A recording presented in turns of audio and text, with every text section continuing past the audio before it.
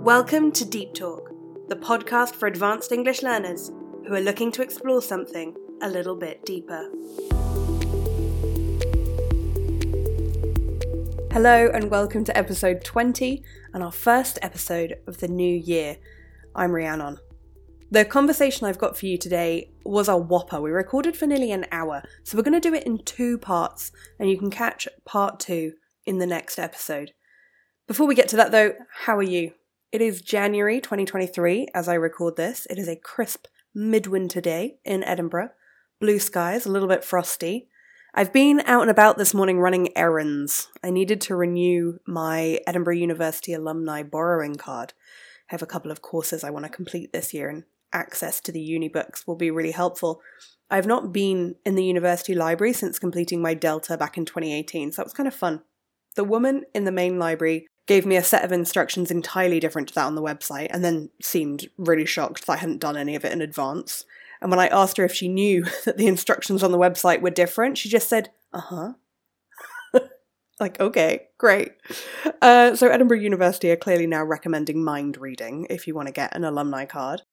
Not to worry though, apparently the law library could get me a card the same day, but their machine ended up breaking, so I spent the morning working in the law library while they got it all sorted.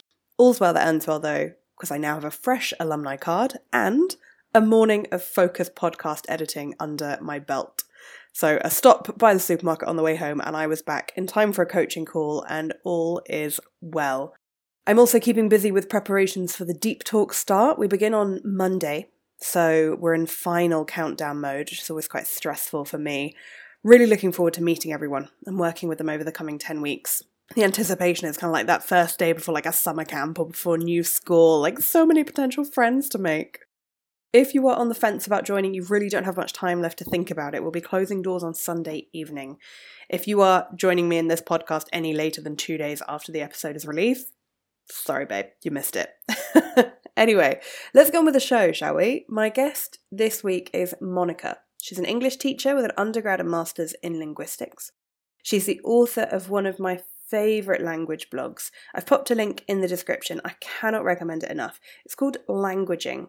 And every article is, it's just really well written. Monica has such a friendly, conversational tone to her writing. It's like talking to a friend, but a friend who references things. Her blogs are really well researched and they're always based on data. Seriously, go subscribe right now. And we're talking today about heritage speakers. If you've never heard that term before, fear not, Monica will explain it to you, and why heritage speakers' linguistic skills are often really misunderstood. In this and in part 2, Monica goes into some of the factors which cause heritage speakers to, differ from our expectations of what they should sound like. So, enough from me then, let's get started.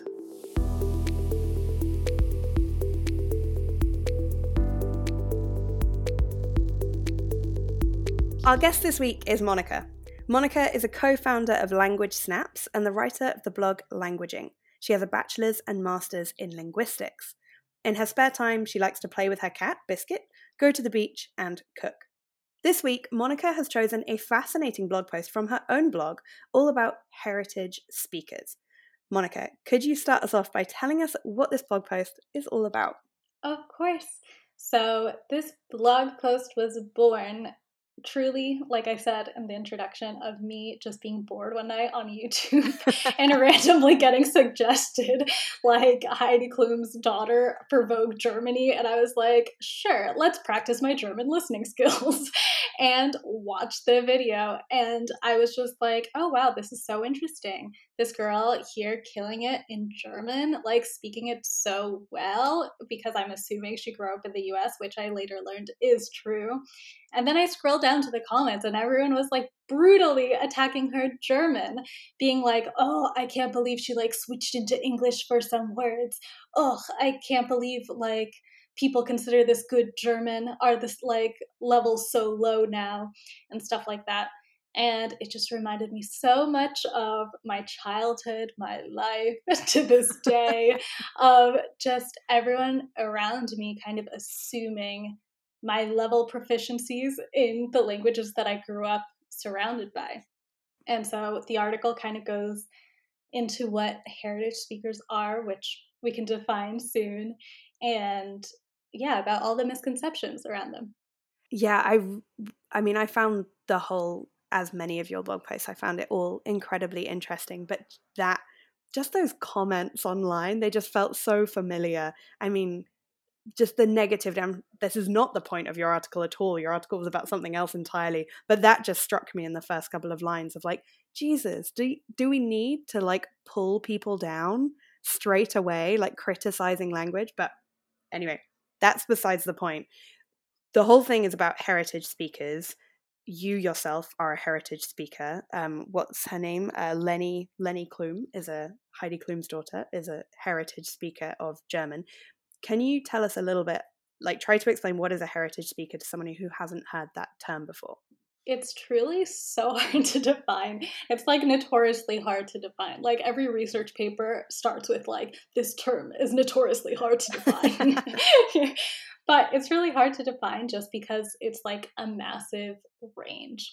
Right. But what it basically is a child who grows up in a home where a language is spoken, which is different than the language that's dominant in like the outside community. So an example to make it more clear. So I grew up in a home where English, Spanish, and Swiss German were spoken because my dad is Swiss, my mom is Colombian.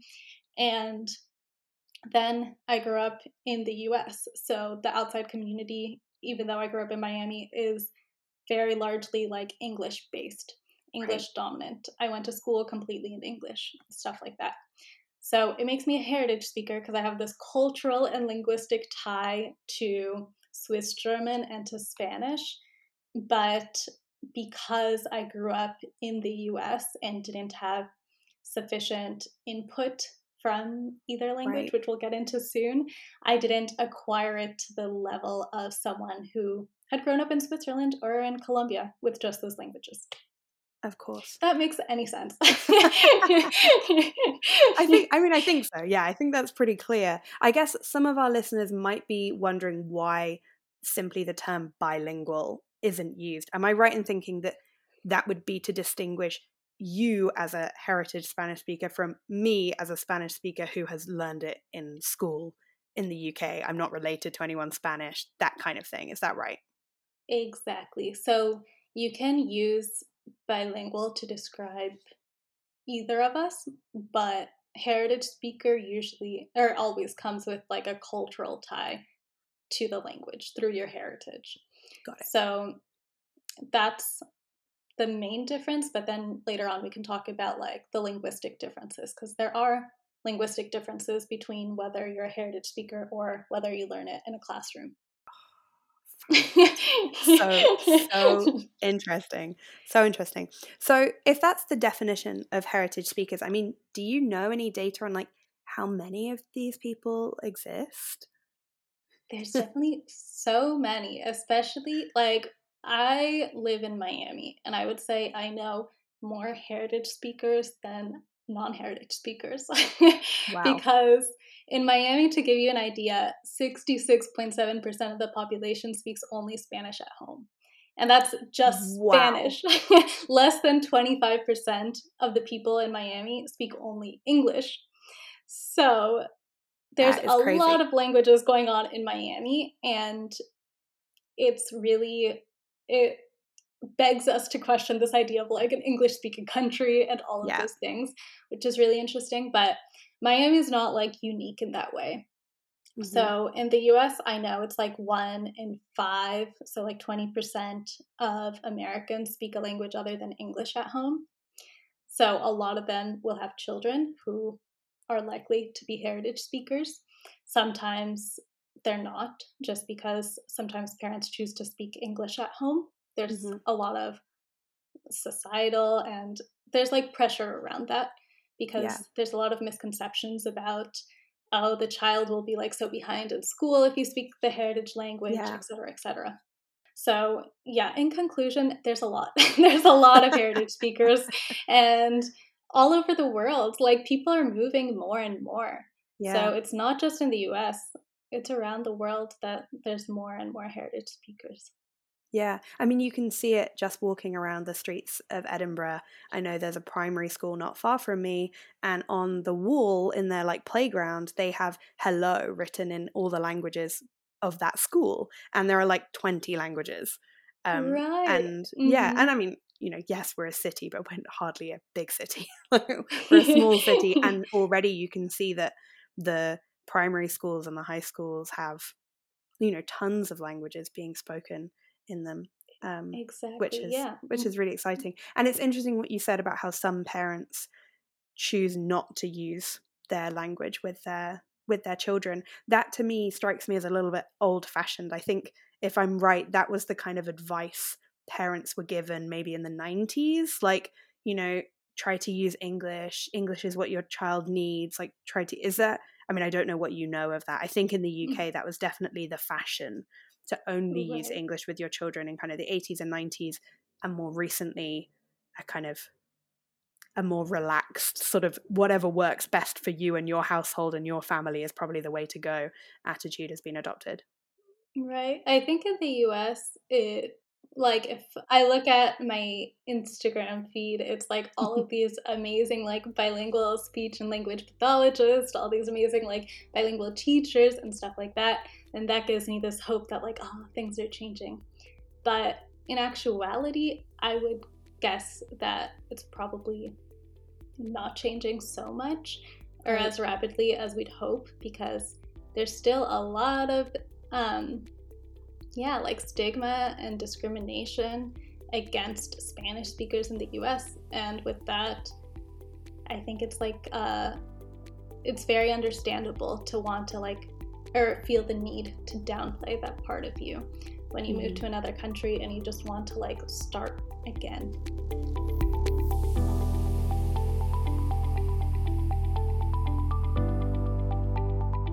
A quick reminder that your chance to get involved in deep talks like this one is fast coming to an end.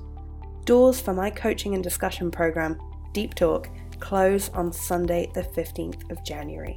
Over the course of the 10 weeks, you'll develop into a more self-assured and controlled English speaker, challenging your language with complex topics and rewriting the rules you have in your head about what makes someone fluent in English. I'd love you to be there.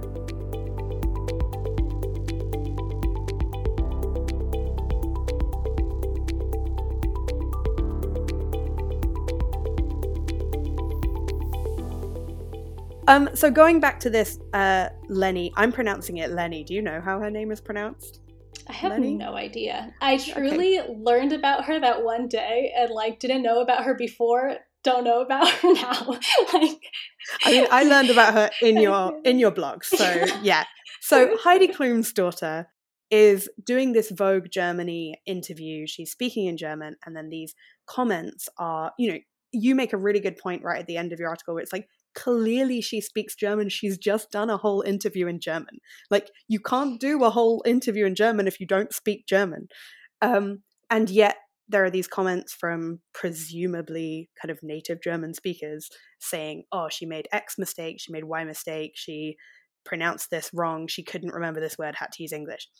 And that all begs the question of like, what do people think heritage speakers should sound like? Because it sounds as if they think they should be perfect, and I'm using air quotes for the podcast, which doesn't have a video. I'm using air quotes because, I mean, you and I both know that perfect of any language doesn't really mean anything, but that's clearly what's expected. So yeah, tell us a bit more about what the popular perception of heritage speakers is rather than the actuality. Yeah. Before, just something that I thought of when you were saying that is that there's such an irony in this idea that like in order to write about the mistakes she's making, you have to understand them. You know? Yeah. And so it's like you're just being a bad person. You're just mean. Joke's on you. Yeah.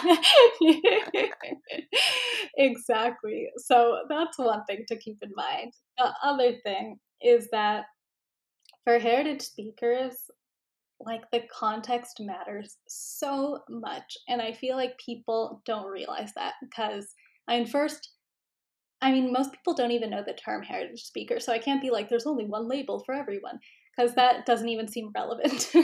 Mm-hmm. But for example, heritage speakers, if they grow up in Miami, speak only Spanish at home, that's the situation. That baby and that child is going to acquire phonology as if it's their first language, because it is their first language. And Yeah. so when they speak, when they're 15, 20, whatever, they're probably going to sound quote unquote native.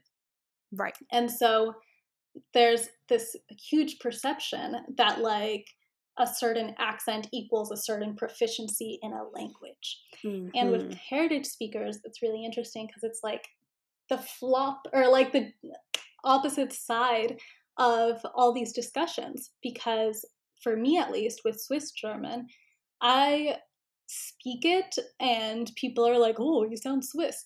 But I can't communicate in the language. So when Right. people are like, oh, I'd do anything to have like a native speaker accent, and there's reasons for feeling that way, but I also feel kind of like, oh, do you know what I do to be able to like communicate in this language? Like Right. you have what actually matters, Yes. and I just have like the superficiality of it. Right. And Mm-hmm. so I think that accent really makes people think, oh, like they speak the language. Yeah. And stuff like that. Whereas it's not that simple. So if you grow up until the age of, I don't know, whenever you enter school, like 5, 6, only in Spanish, that's a good amount of time to learn a language. Mm-hmm. But you don't fully acquire a language in 5 years. You continue Mm-hmm. acquiring it. And so if you go into school and now your whole life is like in English, it's like such a quick switch. All of your friends are now in English, all of your homework, you go to school for so many hours a day. It's like such a complete shift. That's going to affect your language, which I think people don't realize because in other countries, there is bilingual education and there is Mm-hmm. a difference in like how the two languages are treated. In a lot of countries, like you have education in multiple languages and it's seen as like the norm. Whereas for that girl in Miami, it wasn't the norm in her case. And so that impacts things. The fact that she knows how to say everything about geography and math and science and all these things in English, Right. that's great. But then a lot of her Spanish vocabulary is probably going to be like tied to the house, to the home, to things you speak to with your family. I don't know how to say, like I always joke that my Spanish is that of like a old lady because I spoke it mainly with old ladies, you know, with my grandma and all her friends. So I don't know how to like curse or say anything like taboo in Spanish because like I never needed to, you know? And so for like heritage speakers, it's common. You just know what you know with your family. You talk about cooking, you talk about the family, you talk about your cat, and all those things are so beautiful. But maybe you don't know how to talk about like math or science in Spanish. Mm-hmm. And instead of being like, well, why don't you know it? Your mother is Colombian. Why not ask like, doesn't this make perfect sense? Like, doesn't it make perfect sense Right. that they were educated and learned all of those things in one language? Why on earth would they know it in another just because of who their parents are? Right. Yeah. Oh, I can see your cat behind you. Hi, Biscuit.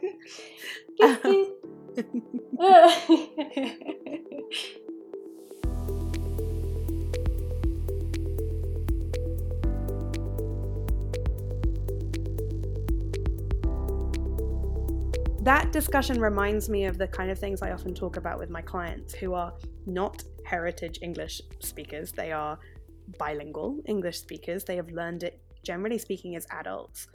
And what I often have to kind of deal with, or what we often have to deal with, is this expectation that whatever I can do in Italian, I should be able to do in English.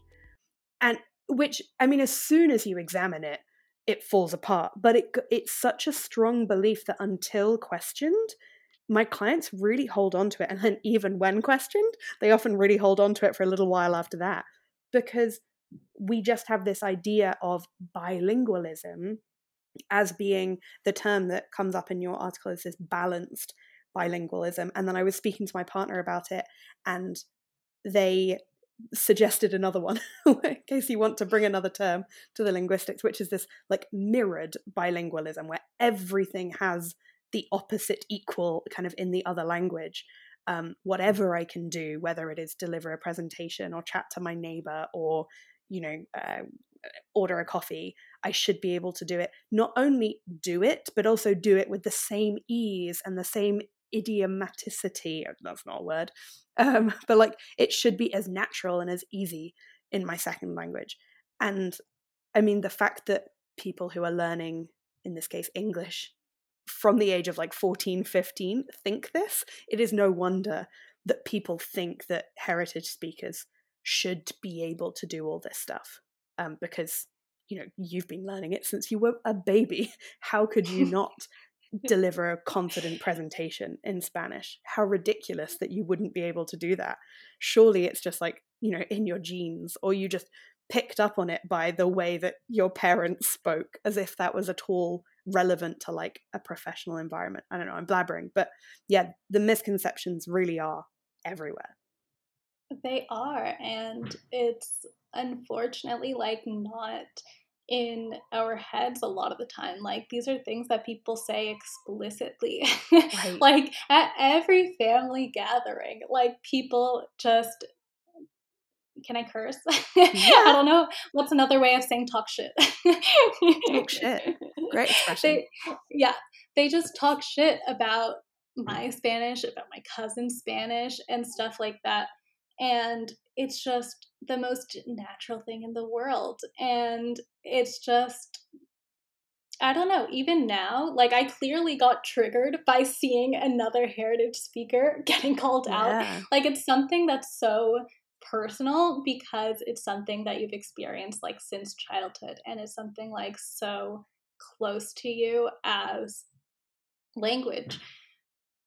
I think that throughout my childhood, at least, like the hardest thing was what other people would say to me and about me. And just taking care of my neighbor the other day, like his aunt is here from Spain, and she was saying to him or like around him like similar messages that I got when I was younger. So she was saying like, no, I'm not sure he understands me when I speak Spanish. And I was like, no, like the kid clearly understands you when you speak Spanish.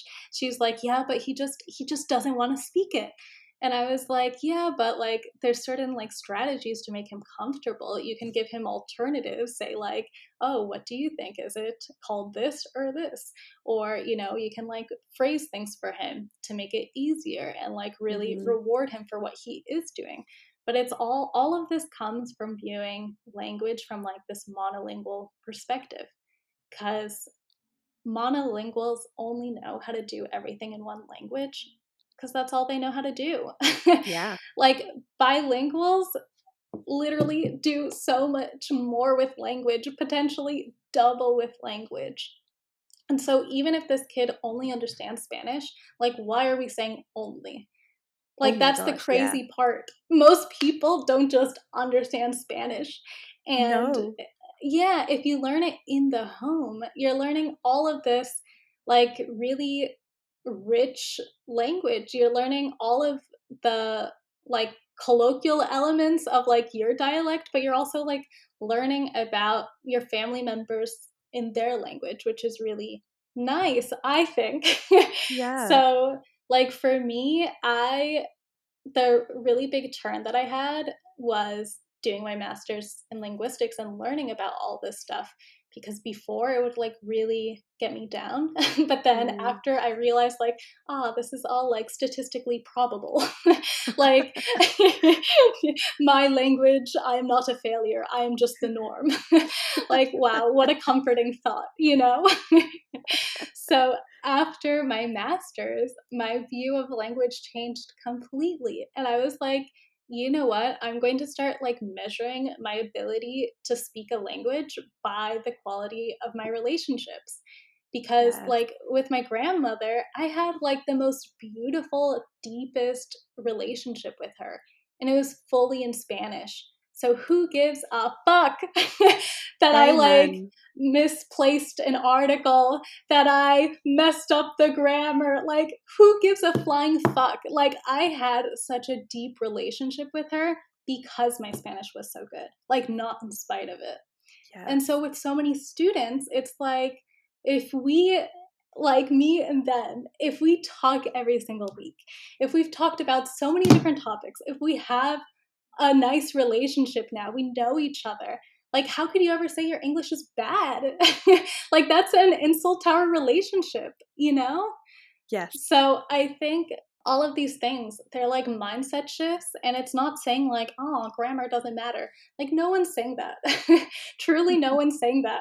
We're saying that you can acknowledge and love that like you're linguistically whole today, and then if in the future you feel like, oh, if I one day am like, wow, I'd love to conquer the subjunctive in Spanish, I can do that.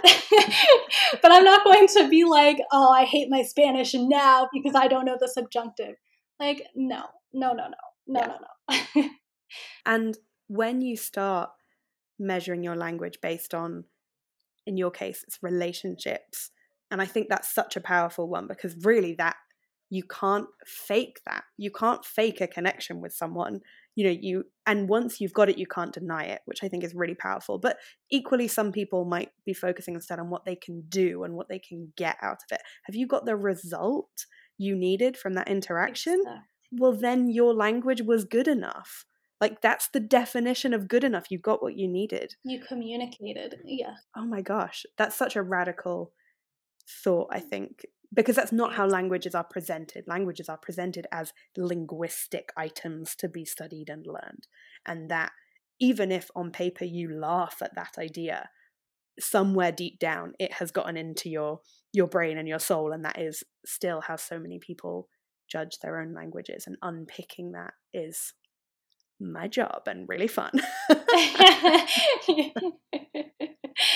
It's true, but like you said, you can unpick it, because I truly think that like you're like, throughout my life there was a part of me that knew that people were wrong.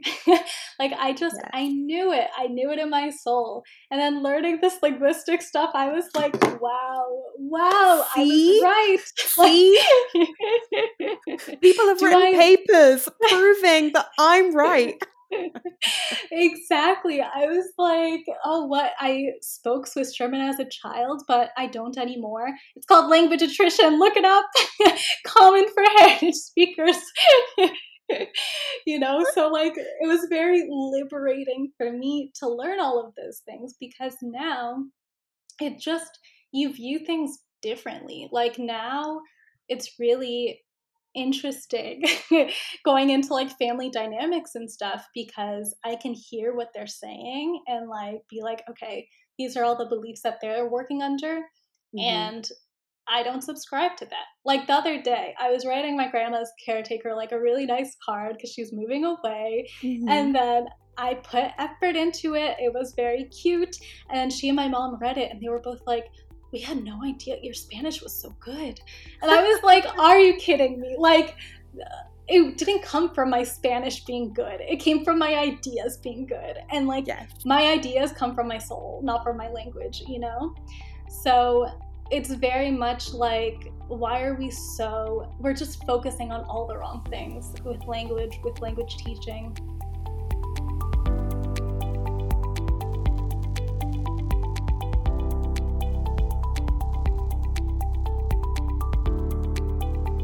Thanks to Monica for that. You can catch part 2 in the next episode, coming out at the end of the month. If anything resonated or made you go, ooh, do send me an email. I'd love to know your responses to this and all the other episodes. Do go and check out Monica's blog as well, Languaging. It is consistently fascinating and really well researched. Definitely worth a subscribe. I am a big fan. For now though, it's goodbye from me. I've been Rhiannon. This has been Deep Talk. Have a wonderful day.